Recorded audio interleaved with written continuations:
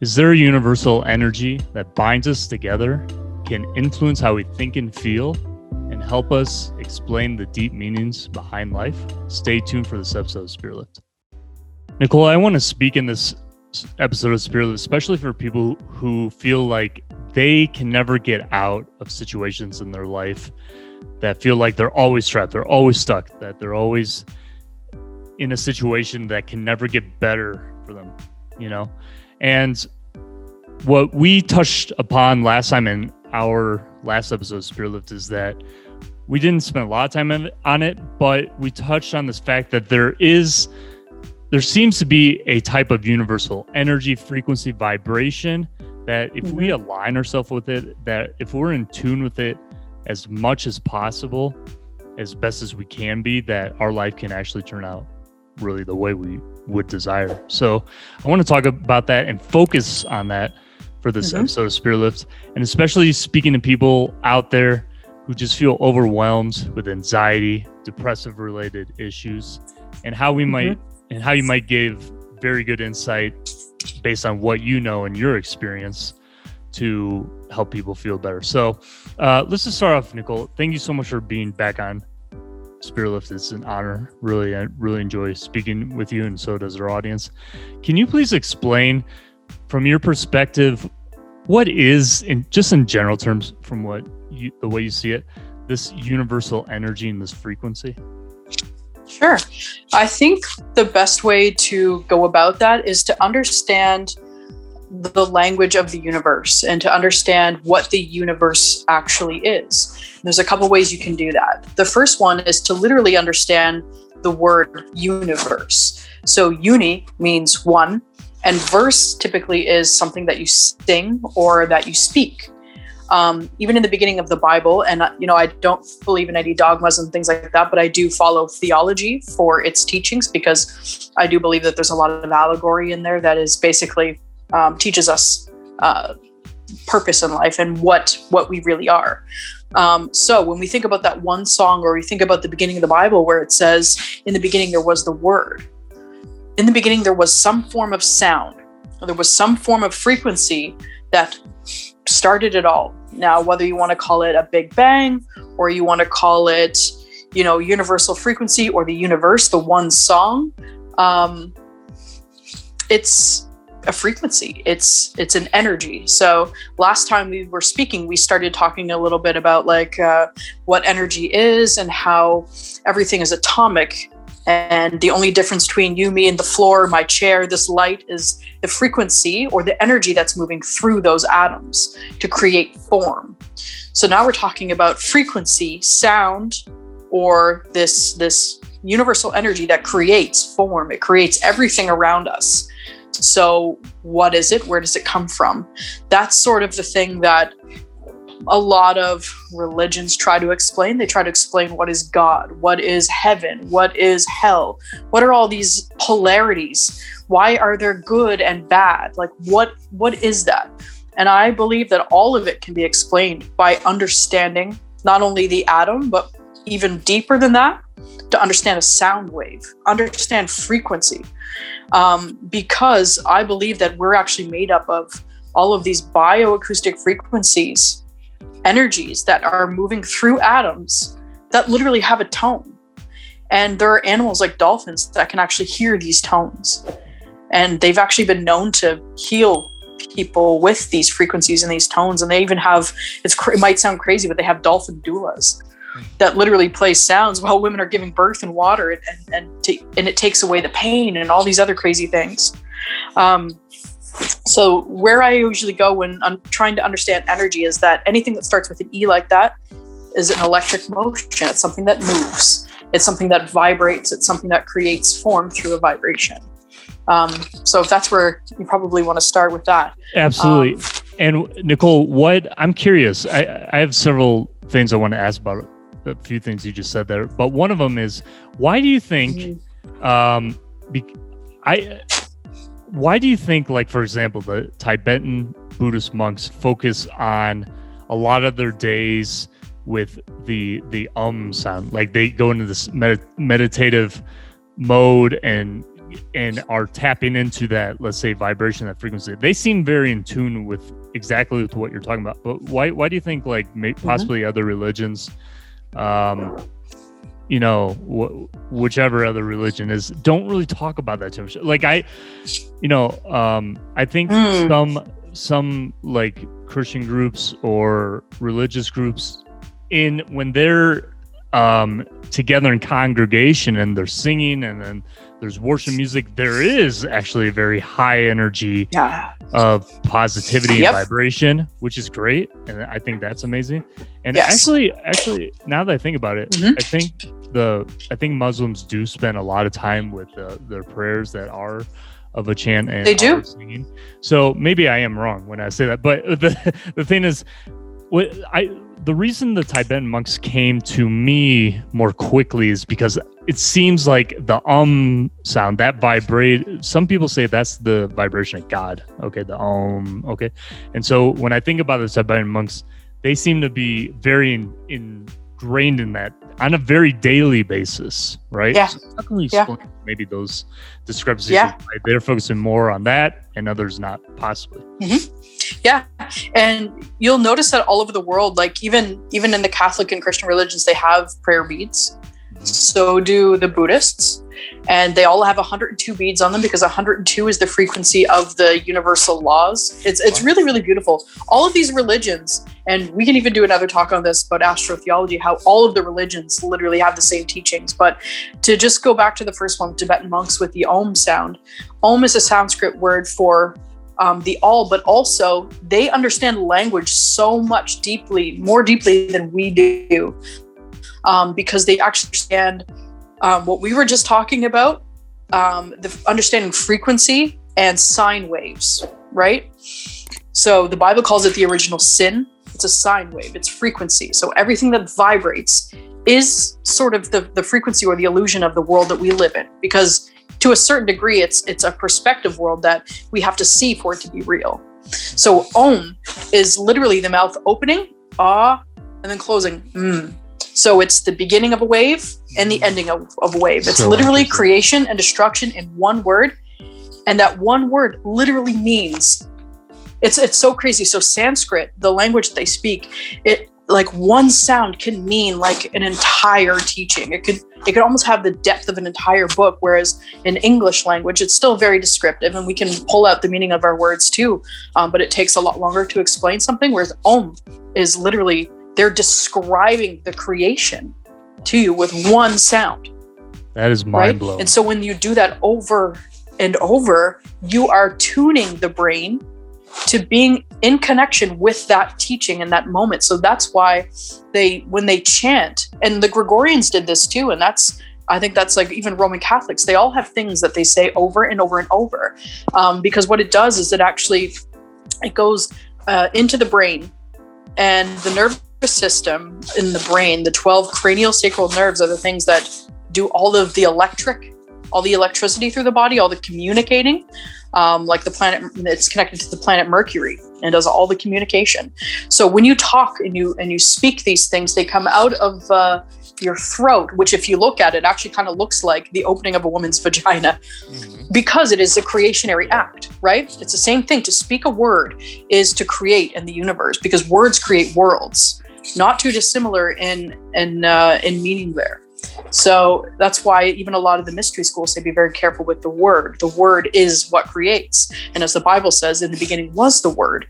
So if these frequencies are creating worlds, these Tibetan monks, they know how to create their own reality by connecting themselves with that frequency and with that knowledge. So they're connected to this ultimate knowledge just by saying one word. Wow. Nicole, that is actually the first time I'm hearing that description of the word Om. I had no idea about that. Like when you're talking about the creation, and it's absolutely fascinating. And like for the Gregorians and like the Tibetan monks, why is it so important for them to do that even on a daily basis? Why not just once a month, once a year? It's kind of a silly question, but like what's the importance of basically tapping into this energy, this frequency? Why is it important for these people? Because they understand the importance of the illusory nature of the world, but they also understand that there needs to be some form of ritual or practice in order to tone and continuously balance the self and bring it to center. Because when you're interacting with the world at large, and also with many other people and their innate frequencies, and we can talk about that at some point too, that it can easily become out of balance with the ego mind, which is sort of our filter of how we deal with fear in the world. So that's basically what my thinking on that is, that there has to be a repeated practice in order to, like, it's the same thing as going to the gym, right? Like, if you want to stay fit and healthy, it's something that you have to repeat, right? Like, you can't just go to the gym once a month and have, you know, a nice toned body, for instance, right? Like, it has to be a repeated practice. And I think it's the same thing with your mind, and with balancing the energy inside of your body. I think it's no different. So they do a repeated practice because that's what they do. They're basically Jedis, for lack of a better word. And they actually did learn these things from the Jedi, who were a real people. Most people don't realize a lot of that stuff from Star Wars, talking about the Force, were really the source, the frequency from which all energy comes from, is actually from Egypt. The Jedi were people that were actually able to control their minds and frequencies, and were very, very powerful people that guarded the kings and queens in ancient Egypt. Wow, no, it's so amazing, all these different histories, and I'm sure they're just amazingly profound, you know, and what they're able to understand. And what, you know, Nicole, I think when you're talking about this, I think part of the root of what we can get to with this understanding is that if we understand how, again, what you're talking about, how these frequency and vibrations affect us on the molecular level, at the, you know, the very tiniest of what we are made of, as what this is, right? Each and every one of us. Yeah. That will determine, let's say, a very fruitful, balanced, enjoyable life versus not so much, right? So probably throughout all of the different centuries, all the different civilizations, probably they were all trying to get to this one main thing. It was like, how can we have the best life, right? And what I think, where I think some of this gets misconstrued is that some people say, okay, we need to figure out how to live life analytically up here, right? In our brain. We got to figure out life through logic. But we, you know, tapping into this inner self, inner understanding, inner life, the real life force, all comes down to the actual binding of what the universe is made of. Wouldn't you say? So do you? Yeah. It seems like. Yeah. And also there's good actors, bad actors, right? For me, I don't want to get conspiratorial, but I think bad actors understand this very well, as much as, you know, how it's used for good, right? I think there's definitely a force, right? So my main thing I want to get at is, if we, from your perspective, if we really understand this language of the universe, as it's really through this kind of, you know, understand vibration, sound, everything else that seems to be the glue of everything, it can really, do you think, really help us understand who we are and how we really have an enjoyable life? Yeah, totally. And I think one of the main things to remember is that when you understand that everything is frequency, then you start to go, I recommend looking into something like the Kybalion. That's one of my favorite go-to teachings in terms of really explaining these 7 principles that explain everything about how the frequency works. Sorry, so can you explain what the Kybalion is really quick? Yeah, it's an ancient teaching. It has, again, roots in ancient Egypt. So also want to credit almost all of these ancient original spiritual teachings. They all come from Africa. The original people of the earth, who have literally, you know, the Eve gene, where all humanity basically has spread from. And unfortunately, even that information has been suppressed. So again, not to get conspiratorial, but there has been a suppression of spiritual knowledge. And especially in the Western world, we do not have a great connection to, the Western world is the only one that doesn't have a teaching about reincarnation. Everywhere else does. Why is that, you think, in your opinion?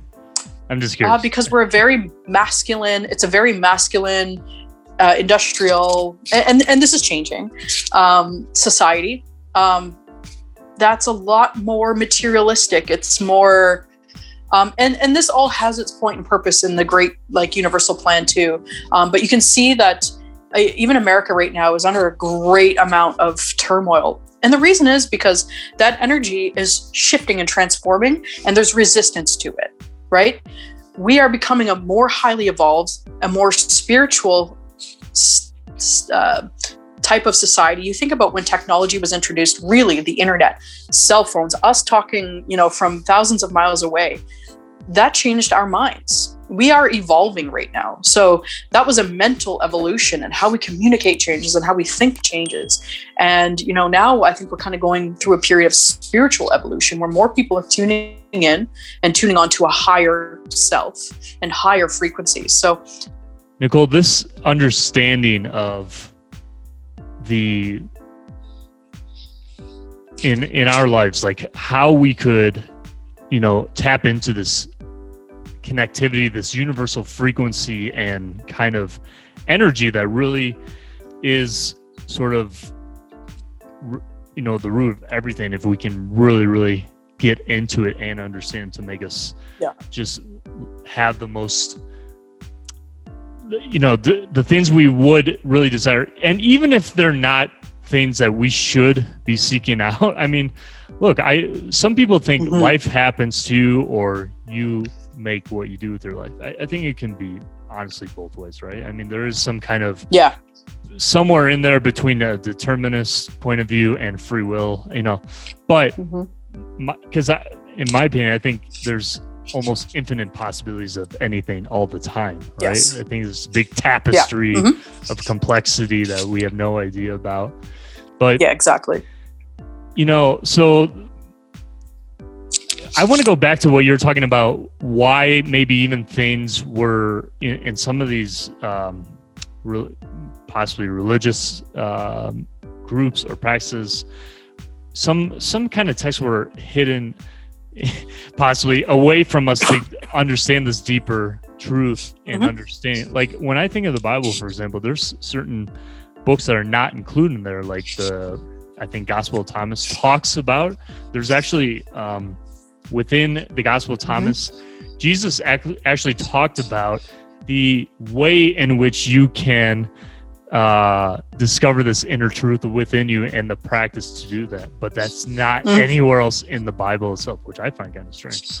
But Isn't it funny how edited it has been? And it's funny that we talk about the Bible as an example. The New Testament was edited and modified by politicians. It's like government approved. It's so bizarre. The older of the spiritual texts, the closer you can get to some of the original information, which is literally using Jesus as the figure to teach you how to engage with your own sovereignty and to teach you how to become enlightened. Jesus, to a certain degree, is almost identical to the Buddha, as in it was a figure for you to understand and to bring into your life and to appreciate what that energy is of selfless service, of this high frequency of somebody who's sovereign, and use that energy to empower yourself. But we've seemed to turn it to something external, and we worship, and we think that it's outside of ourselves, and we don't really use the information to self-empower. And sometimes it's used as religion is almost weaponized against others, which is when you think about what universal frequency is. And if we all come from that same frequency, then we are all one. We are all one frequency, split and divided into this beautiful form. So we're all going through the same thing. So to weaponize that and to individualize ourselves, that's really interesting. So why become an individual? When we think about even Western society, how individualistic we are, I think that is a huge component of colonialism to a certain degree, because going back again to Africa, they were very common unity oriented. They were very spiritual. They were very connected to each other. And so when they did start colonizing Africa, the first thing that they did was go after their spirituality. That's in texts. It's an English text saying they went after their spirituality. They went after the family. And to a certain degree, it seems like that kind of carried over into what we're seeing right now is this individualistic, greedy, materialist style of person where we're taught from cradle to grave that you need to accumulate. It's so toxic, right? Because it leaves people out. It leaves people in poverty. It leaves people, sort of on the fringe. So when you're talking about this high vibe spiritual thing, it's really important to really include the fact that there was some funky business going on there that did separate spirituality from the human condition, right? And took and kind of bastardized a lot of religions around the world and made it about not what it was intended, which I think was a beautiful spiritual teachings to learn how to empower yourself. I study a lot of religion because I've always been interested in, and I've always had a tune into the fact that it is telling the truth. And I study something called astrotheology, which literally links up the story of every single religion, puts it together, and they all line up. Not only do they all line up, they all line up with the story of the astrology, the stars in the sky. I can explain to you how Jesus is actually the planet Jupiter. Jupiter represents in astrology good fortune, giving, selflessness, beauty, and Saturn actually represents Satan. And if you actually look at the properties of Saturn, you'll recognize those properties of Satan. And it's just really, really interesting. So, and the 12 disciples are the 12 zodiac signs. It's really, really incredible when you start linking it together. No, I mean, that's definitely a profound conversation. Either we can touch on more right now or definitely another episode. Yeah. But Nicole, I want to go kind of more into that idea what you're talking about, in a sense, individualism and in a way collectivism. Not collectivism like, okay, we all got to think the same, we all got to do the same. That's not what I'm referring to. I think there's a difference between understanding the root nature of what you're really getting to, this vibration, this frequency that is the binding force behind all of us, no matter what. No matter if you are Nicole, I am Devin, she is her, he is he, except whoever, right? This basically, right? What I'm trying to say is, there are constructs that don't want us to think or be a certain way, and I think that's there for a reason, right? But if we understand what's going on in here, right, in this, on a very, very molecular level, if we understand that's going to just open up again this deeper understanding of really the spiritualness that is, that really, really makes this universe the way it is, right? Go ahead. I'm sorry. No, I think it's the understanding of self that actually makes you start to recognize the things around your world that maybe aren't necessarily in alignment with your heart. I think it's the starting to know yourself and figure out who you really are. And I think it's a lot of this knowledge that starts to inspire people to want to teach or give back to the community so they can raise their awareness of who they are. And essentially, I think that starts to actually bring together community. So I think it actually does start, and that's not a selfish energy. Knowing yourself is very much one of love. And I think the universe, when we talk about the language of how to connect with that source frequency, I think is literally how we think and feel about ourselves. Because I think in essence, we are that. So if we are from source and we, let's say I'm talking earlier about how powerful words are. If the words we use against ourselves, if the words that we speak out into the universe are that of a negative nature, or they're very demeaning to ourselves, because a lot of us are very hard on ourselves, then that becomes your reality. It becomes the frequency that you're telling the universe how you feel and how you want the universe to respond to you. And the funny thing is that when you start making yourself a priority, when you start aligning your words with truth and with higher values, and you speak more beautiful things into the world, you'll notice that the universe starts to give you those things. It starts to reciprocate. Okay, Nicole thinks she's a priority. Let's give her things that reflect that she's a priority. So we talk about, I'm talking about how everything's a frequency, and then how we sometimes use the verbiage that we get stuck in cycles. That's frequency. That means we're not getting out of a certain loop, or we're not leaving a certain frequency. And that's why we start to experience the same things over and over and over. But by starting to recognize that loop, or to recognize the frequency that we're in, we can change it with our words, and we can use that language with the universe. That's why I always recommend to a lot of my clients is that I recommend doing mirror work, looking in the mirror and telling yourself beautiful things, and watch. At first, you'll probably feel uncomfortable. You say, you're beautiful. And some people start to cry, or they find it very uncomfortable. Now you recognize the loop you're in. You're in a loop of a destruction towards yourself. And that's where disease and resistance and all these things come from, in my opinion.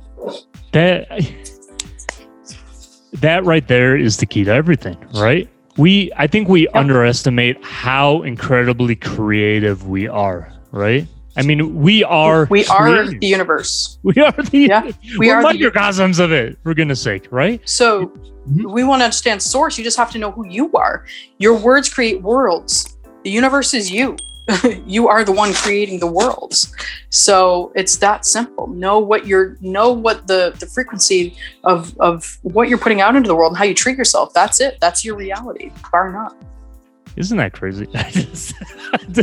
We make things so complicated, and I think it's just because of being disillusioned, of being told things, using too much of this part of this part of your brain that just really doesn't help you get to the truth or find the truth, and it's just all dumbed down. And so, so in essence, and for all the people out there, everyone listening to this episode and regular Spirit Lifters coming back, watching and listening to our episodes on Spirit Lift, is that so important to remember that for what I'm thinking in my mind, in my heart, about what you're talking about, Nicole, is that our life is almost like a boomerang effect, right? It's nailed it. Yeah. It's like what we're putting out, it's going to come back to us, right? So if you think because think about a sine wave, right? It goes up, it goes an equal amount down. It goes up, it goes an equal amount down. You have to remember a sine wave. It's everything. As within, so without. As above, so below. It's everything has a reciprocal, everything has a pole. Even think about the earth, we have poles. We have negative, we have good, we have dark, we have yin, we have yang. Like we have these polarities in everything. And so if you want to get really, really deeper into how to find peace in all of this, most people think, if I find the highest elation, if I'm the happiest, well, guess what happens? Right after you have the biggest elation of your life comes the crash. Why? Because everything has an equal, right? Everything has, and I think that's where even a lot of this stuff about soulmates comes in, because everybody realizes that there's a pole, that there's an equal or an opposite or an even to everything, and therefore as a human being there is an equal or an opposite, right? So you even think about everything that is in the world is frequency. So when we go back, let's go back to Tibetan monks again and meditation, right? MED literally means middle.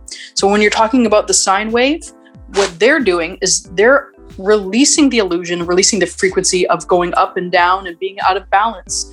And they're getting to the middle, which is the dielectric energy that moves through the sine wave, is what pulls the energy along. It's in the middle. It's not going up and down. It's in balance. So equal, middle, meditation literally means to get to the middle of that frequency or the middle of that sine wave and allow the world or the frequencies to go by.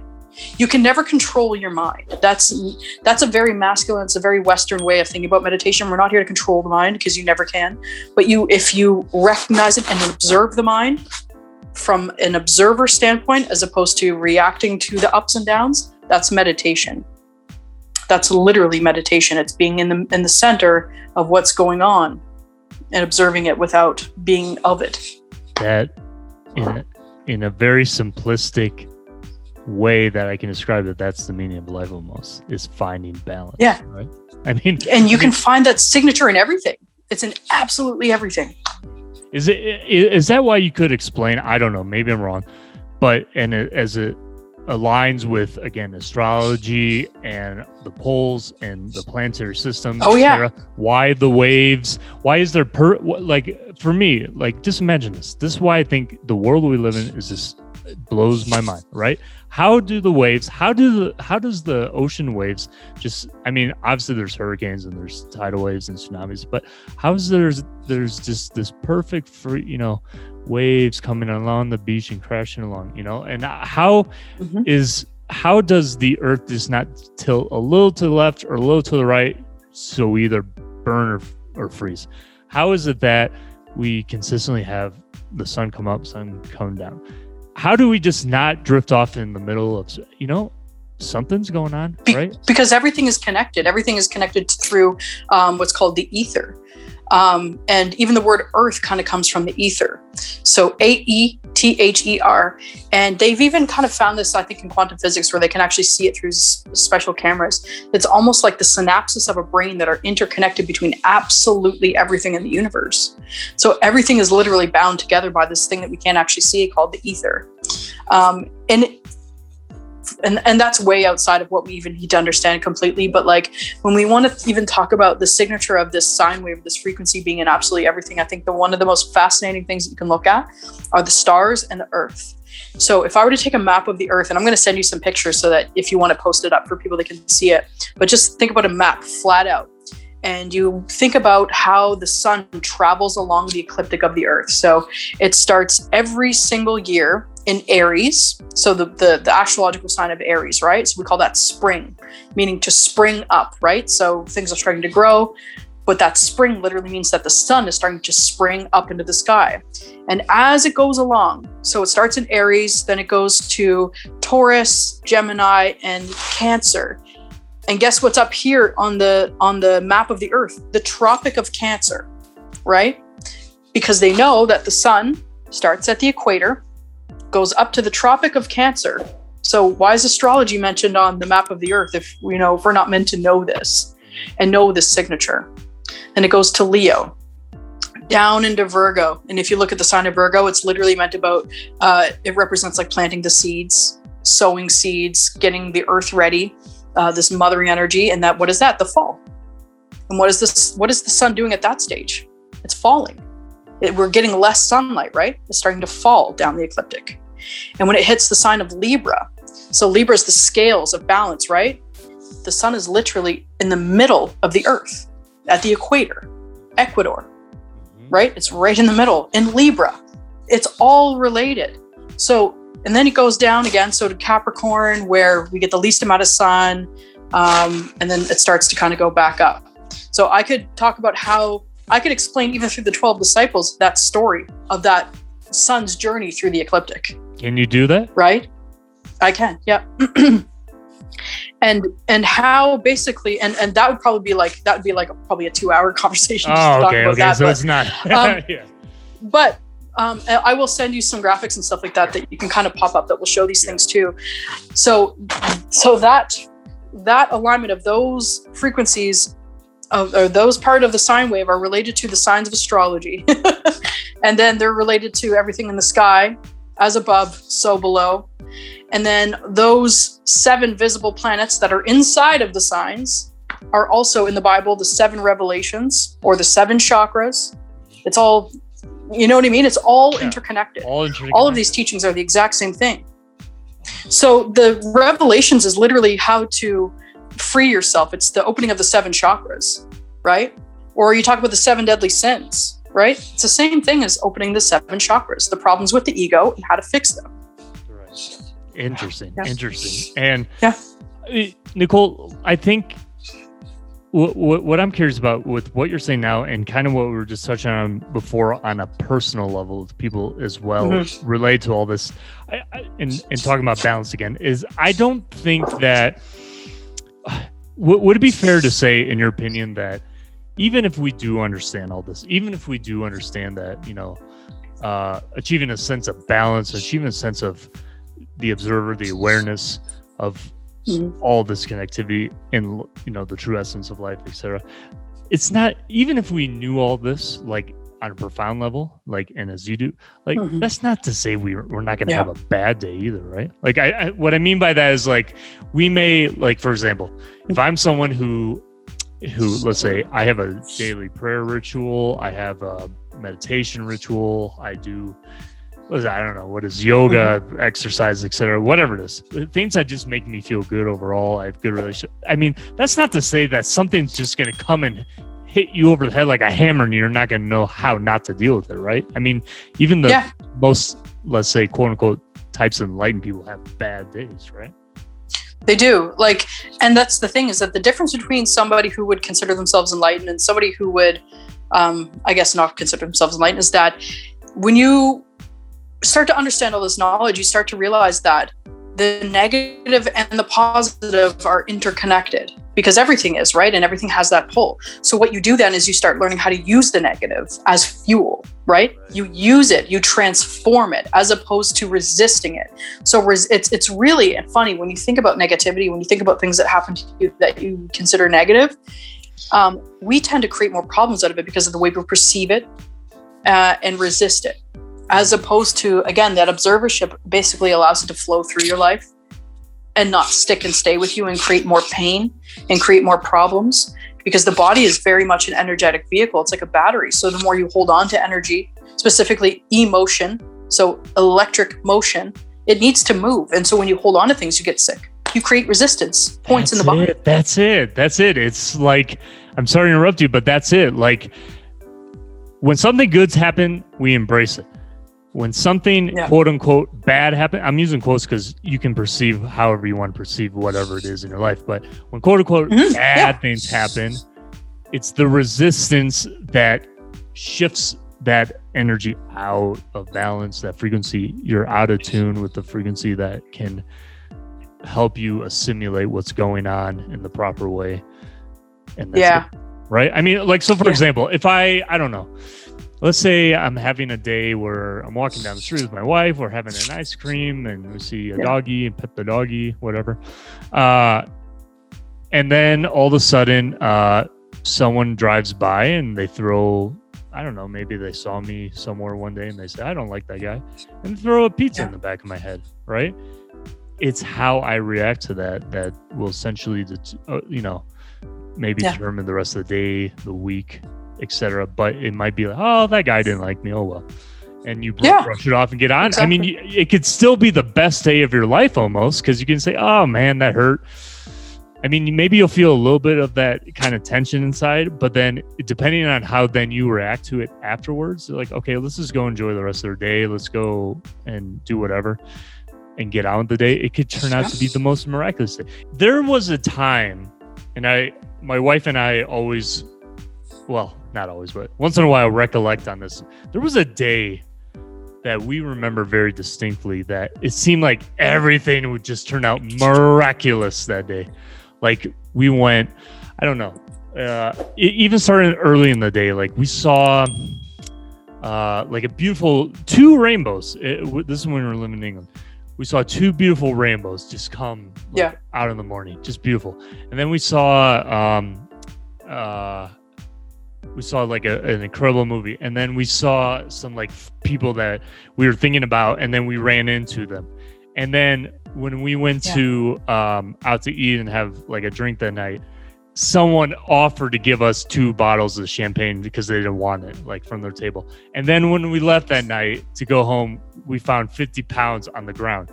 Like, it was like, how are there days like that? Like, I don't know what they call synchronicities, like when just there's just too many unbelievable things that just happen all at once. Like, how does that even happen? Like, we're talking about the balance, but how do you even get days where they're just so incredibly spectacular like that? So days like that, I mean, they can basically, it usually, and you have to think about frequency, right? So the beginning of a wave usually is how the harmonic plays out. Okay. So if I strum a guitar, it tends to play that same note for a little while. You hear it, you'll hold the tone. I feel the same way about the beginning of my day specifically. So if something happened to you that was miraculous in the morning, you're suddenly believing that miracles are suddenly possible for you, and you're in that frequency. And that harmonic will then play out for the rest of the day. That's why, like, when you read things about The Secret or even talk about like Tony Robbins, how they're so fascinated with starting the morning by screaming mantras. Even Joe Dispenza talks about, waking up and saying, I expect miracles. That's because you're toning your frequency, just like the Tibetan monks, first, so that the harmonic of the rest of the day plays out that way. So honestly, it probably started with you seeing the rainbows and like in this frequency of awe, and then it harmonically kept going out throughout the rest of the day. So it's literally like, and then we wanted to talk about like, working with negativity. Well, there's people that I would consider to be magicians of this frequency. Look at Kobe Bryant when he was alive. Oh, yeah. Kobe Bryant was an alchemist. This man had a room that he called his muse cage, okay? A muse cage of everything that was dark to him and made him feel pain. And he would go in that room and feel the pain and use it as fuel to just destroy on the basketball court. And he talks about this. There's actually YouTube videos about it. Sorry, Nicole, stop right there really quick. Please talk about that. That's very important, because I think what people sometimes don't understand is that only tapping into this sense of, okay, everything's going to turn out good today. Everything, the mantra, the energy frequency you tap into, that's all great. Let's not disregard that. But I think it's really important what you're saying right there about the pain room, right? Like, and how that's fueled. Michael Jordan's the same way, by the way. He was like, him and Kobe were just at, the finest form. Yeah. But I think, please explain how those, let's say, pain points or pain situations if we utilize in the right way, can be for us, we can use it as fuel. Like, explain it, because that's not easy to understand, but it can be powerful. Can you explain that more? So once you understand energy, once you understand the poles of polarity and you understand frequency, then you can kind of tap into what that means. Because, the funny thing is that most of the people that I know that are all love and light, new age, hippy dippy on that, a lot of those people, not all, are very unhappy. There's some of the most anxiety-ridden people that I know, and God love them, but it's just seeking only pleasure. Because seeking only light, seeking only pleasure, guess what that does? What pole you're sending yourself to? It sends you to the negative polarity. Seeking only pleasure, let's say I only eat ice cream every day. I only want pleasure. What's going to happen? I'm going to get sick. I'm going to be 500 pounds in a couple of years. So when you think about people that go after pain specifically for a positive reason, think about going to the gym or being disciplined, right? Discipline. If I go to the gym every day and I put myself through a ton of pain, what's going to happen? I'm going to feel great. My body is going to transform into something positive. So when you start to seek pain for the sake of something positive, you're now using energy as a master. You are going after the experience to create something positive. I know that that is kind of a bit of a mind F. Yeah. But like, think about really, really wealthy, like celebrity types. Half of them are in rehab. They have everything that we perceive that we would want, right? To be happy, seeking pleasure, seeking fame, money. And I've had experiences where I've gone through times where I've made a ton of money. I had a business that made 1.4 million in 1 year, and I was the most unhappy. I was actually suicidal. I was very, very unhappy at that point in my life. And again, I start to think about the things that you chase in life kind of sometimes end up being the opposite of that frequency. So it's interesting to think, like, you don't think about going after painful experiences, but using them. Or another example I'll use is childhood. Most people have a lot of childhood pain from something. For me, one of my childhood pains was not feeling seen or feeling like people didn't recognize me. So how I used that as an adult is it motivated me to be seen or to be successful. So again, a negative into a positive. It motivated me and fired me up for success because my inner child wants to be seen in some way, right? Nicole, I have a really important question to ask you right now before we forget. Why we're talking about there could be energy blockages that can make us sick if we resist. What's the difference between the energy that we would resist that could make us sick or could make us depressed or anxious day to day, versus what you're talking about using as fuel? How do you make that, explain that discrepancy a little bit, right? Is like, okay. Yeah. So I think the best way to see it in embracing yourself. Yeah, totally. I think the best way to see it in yourself is to see the type of relationships that you have in your life, the people that you keep in your life, whether it's friends, partners, whatnot. You can see very much a mirror of how you feel about yourself reflected in the literal human beings that are in your, I guess, your friend group or your relationship. So that's a really good place to start with. Okay, what are you resisting? So where I'm going with this, in terms of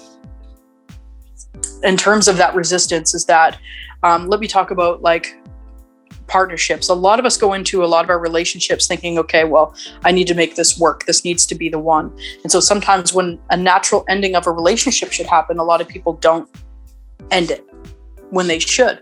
And then there's that period of pain, right? Almost all relationships end with like a period of pain, right? Like whether it's fighting, arguing, or whatnot. It's not natural to let go when something isn't working anymore, if that makes sense. Yeah. Or it could be a job, right? You keep working at something that you don't even want to get up in the morning to do. So you're in this state of resistance all day. You're unhappy because you're not going with the flow of what you need and what you know that you want. So in a way, you're telling the universe that I'm not a priority. My priority is XYZ. Right. But so in a way, it's just, it happens. Yeah. No, go ahead. I'm sorry. No, you go ahead. Sorry. Go ahead. What I also am trying to understand as well, like, because if I think about energy, like the Kobe Bryant example, if I'm trying to use that as fuel to get me somewhere where I think could be good, aren't I still in a way like resisting something or holding back blocked energy that was of a pain pressure or a pain, like a closed type of energy, but then trying to release it again to a different right place? So what he's doing is he's using the creationary process. So his creationary process is the basketball game, right? So he's using it as fuel and then exerting it physically, right? And that's really important to know too, is that emotions hold inside of the body. They hold inside of different organs in the body based on what the emotion is and what the frequency is. And basically, people don't realize that. Let's say if I have a problem with you, Devin, and I hold on to that and I replay that in my mind all the time, it's going to cause resistance. What you do. Yeah, exactly. Yeah. But instead, what you can do is with those moments when those pain points, you can either like think about people who created beautiful works of art or beautiful music from a breakup, and it becomes like a number one hit song, like that is using pain to express. It has to be expressed. The energy has to move. And so whether that's creating a painting, a song, doing a talking with people, literally just talking, or you can write it out in a journal, that's an expression, or you can play sports, but you have to physically exert energy. It has to get out of you, right? Do you think it's quite intriguing, Nicole, that let's talk about Van Gogh. I don't know how much you may or may not know about Van Gogh, but I've studied him quite a bit throughout my life at different points, and he seemed to be really depressed, this guy, right? I mean, he just could not get over a lot of issues, unfortunately. Poor guy. Yep. But it just seems like when he was painting, like he just transcended, right? He was literally transcending into something else other than what his state was at that given time. 100%. Right? So, like, again, like, I think, it's fascinating. It's really, really fascinating. And we're touching on a lot of different topics that is really good and really important. But I think it all comes to an all-encompassing sort of idea, which is, I believe, that we should spend more time. What's the meaning in life and why are we here? Okay, that's fine, but you can do that. But it's getting to know the very essence, the molecular essence of us, right? This this vibration, this like tone of the universe that is all of us and that connects us, right? And if we can get that and understand how that all works, not works like in a manual way, but just works as it is of a constant, movement and motion, everything else, right? And we don't just like you said, we don't have to go and just chase these pleasures and happiness and this and that. A lot of that is like what you're kind of touching on before. It's all part of the analytical part. It's like, oh, our brain says we need this, we need that. No. It's about, and I can attest to is that I'm a very mental person. I'm very like I think about this stuff a lot, and I find that the more that I think about it and the more I try to know it, the more miserable I become, to be honest. And the more that I accept just in the moment what is the more kind of peaceful and the more joy I sort of feel. So the mental body is sort of I think the mental body is the one thing that kind of keeps us from actually knowing ourselves, because I don't think you can truly understand it with the mind, but when you understand it with the heart, it's different. That frequency or that sine wave, that's coming through the pulse of your heart, right? But that's where the heart comes from, right? Why, Nicole, why the heart? When people say, the heart chakra, the heart energy, the heart electromagnetic field, what is it about the heart itself that makes it so important and unique to our human nature to experience and know thyself in a way? What is it about? Well, so basically when I talk about the sine wave, right, I usually talk about the beginning, middle, and the end, and then it goes down, but then it kind of comes back up, and it creates this sort of toroidal field. Okay, everything has a toroidal or a torus field around it. So this could be, again, a whole other talk, but the center of that torus field, or the center of creation, is actually the heart, right? It's the center of the torus field of the energetic body that you are. So it's literally where your life force is coming out of. And this can even be proven in quantum physics as well, if you want to look at that. But literally the tone or the frequency that your heart is at is literally going to be the frequency of your reality. So that's why even talk about Buddhist monks again, the breathing exercises, everything is centered around concentrating on the chest, breathing, heart rhythm. Everything is about toning the heart rhythm and getting imbalanced within the heart. That's exactly why they do that, because they know that is what tones the frequency of the entire your entire reality. That is so key. And also think about the word. If we are the universe, if we are source creation, what is art, right? Art is a creationary act. And if you think about heart and art are almost the exact same words. So your creationary force is coming right from the center, right? It doesn't come from when you're thinking. Artists aren't thinking all the time. They're expressing. That's more of a passive energy that comes through the heart. And I don't know if people know this, but I've looked it up previously in other research, but I think people don't understand that. I think the heart actually has its own neurons, like it does. Has its own mind. Its own mind. It has its own mind. So, I mean, and it's just so powerful, the electromagnetic field around our heart and everything that you just described. So, I mean, if we really get in tune with that. And I like that idea of what you said, and this is what I do personally, like the morning. If you get your morning right, I think it can generally set a good tone the rest of your day. As in general, it depends. But I mean, for myself, I've changed my practice of how I spend the first 2 or 3 hours every day, which is almost by myself, pretty much. And man, my life's really changed. Yeah, 100%. And it's funny that you said the word morning too, because we also have to look at, like, if you really also want to understand how you're creating the world around you, understand your words, and even the word mourning. What happens when someone dies, right? Not every religion, or not even religion, like culture around the world has a different way of describing that. But the English language is really interesting, that we call the end of our work week weekend. The rising of the morning is morning. It's really, really interesting. But when you look at where we're at in society and how we perceive our work and how we perceive our lives, it's not too dissimilar than the words that we're using, right?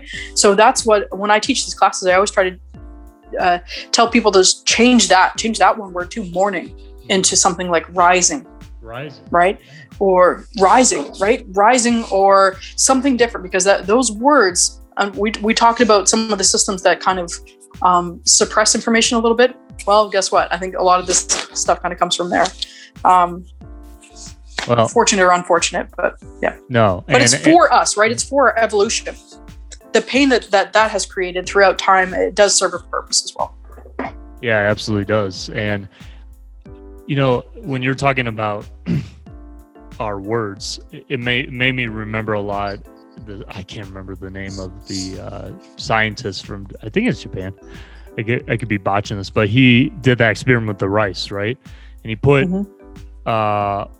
water and rice and in two separate rooms and said different things to them. One expressions of love, one other expressions of hate or anger. And it was just insane. Like when they put those under the microscopes after and saw this beautiful crystallizations of the molecules and all these patterns, incredible. And then the other one was just black. And it's going back to what we were talking about at the very beginning of this episode is like, we have to understand ourselves at the molecular level, right? Because we are vibration. And that our words, if we're just screaming at somebody all the time, imagine what that's doing to them on the inside. And to you, like it's really funny because we're made of 70% water. And if you look at that experiment, how water holds memory. What are the things that you're saying to yourself, right? So that goes back to, what are you saying to yourself? What are your thoughts? Because it's ingrained, it's in the memory of your body, and you're training and you're telling your body what to do, and you're telling your consciousness what to perceive, right? Unbelievable. Nicole, this has been a very scintillating and enlightening conversation. And there's so many more other issues I really want to get to, but unfortunately we're always capped at a certain time. But we will definitely have to have you on again, Spirit, to talk about some. I'd love to. Again, in much more detail, and we continue to go with a fine comb through some of these other issues that are so interesting, and just dig them down and get into other really important topics. That'd be awesome. Our viewers and listeners surely will definitely enjoy, and because they really enjoy you and they really enjoy all your incredible insight into everything. And Nicole, before we finish, just going back to the kind of precipitous of this conversation is, again, on a more kind of, let's say, very basic, fundamental human level, if people don't understand right now, or they just can't understand, like, why I feel bad every day, why can't I get on my situation, why am I always in debt, why, my life sucks, I suck, etc. So, like, what would you, as we conclude this episode, what would you say to those people right now about really who they are and about their situation and how they can just turn their life around starting today? What I would say is what they say in the Torah, which is the Jewish or Hebrew text. They say that, show me the child until the age of 7. Remember that number 7. Yeah. And I'll show you the man. So what I would say is that if you're struggling in cycles of poverty, if you're struggling in cycles of poor relationships, if you're struggling with self-image, the best thing that I think that anybody can do is to look back at your childhood. Look back as deeply as you can into the first 7 years of your life, and you will see the harmonic because when you're from 0 to 7 years old, you're in a theta state of frequency, meaning you're just a sponge. You're taking it all in. right? You're just recording in your mind. You're learning what your relationship are to men, to women, to even money. It's crazy. And that's literally what gets imprinted into your mind. And literally those patterns carry out for the rest of your life until you become aware of the fact that that harmonic has been imprinted in you.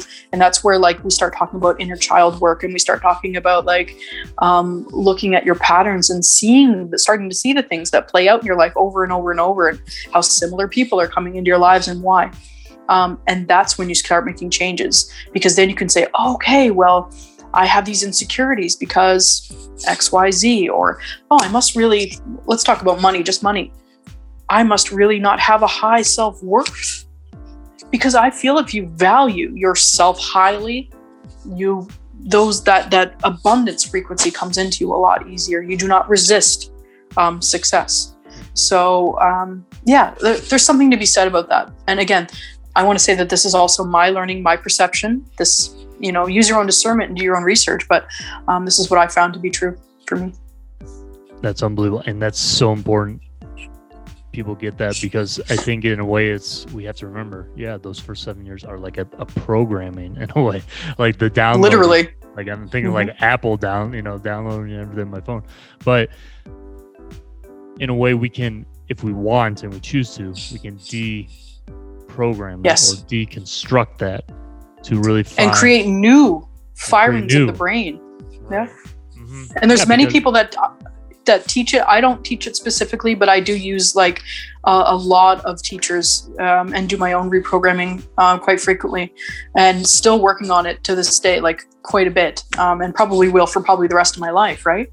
But there's a lot of really great teachers look at epigenetics. These are the guys you really want to talk to, because they're the ones who are pioneering this fact that you can change your genetic expression through your thoughts and rewiring the synapses in your brain. That's so powerful. Yeah. I will have to definitely it's crazy. dive into that more for sure as well. Nicole, where can our viewers and listeners find out more information about you, connect with you, see everything you do? So last time we spoke, you said I need to get a website. So I did get a website going. Oh, there you go. Good. Yeah. So if you just Google my name now, if you write in Nicole Tufts, I'm going to probably be the first one to pop up there, because it's on Google Business. You can click on my website there. You can find me on Instagram at Mystic Nick with, just find Mystic Nick. And I'm on Facebook too. So anywhere you kind of put in my name, you'll probably find me, Nicole Tufts. Perfect. So for all of our viewers and listeners, all the spirit lifters out there, will include all of Nicole's information as usual in the description box and the pinned comments in the show notes, so you can connect with her, follow her, and engage with her. And just, she's really, really insightful and very profoundly knowledgeable on so many things. So please check her out and follow her and connect with her where she mentioned, and I will include all that. So thank you again, Nicole. This is a pleasure. Thank you. We will be doing another episode again in the future. So definitely, I think our viewers and listeners will be so excited. So thank you so much again. Sweet. We will see you all on the next episode. Take care, everyone.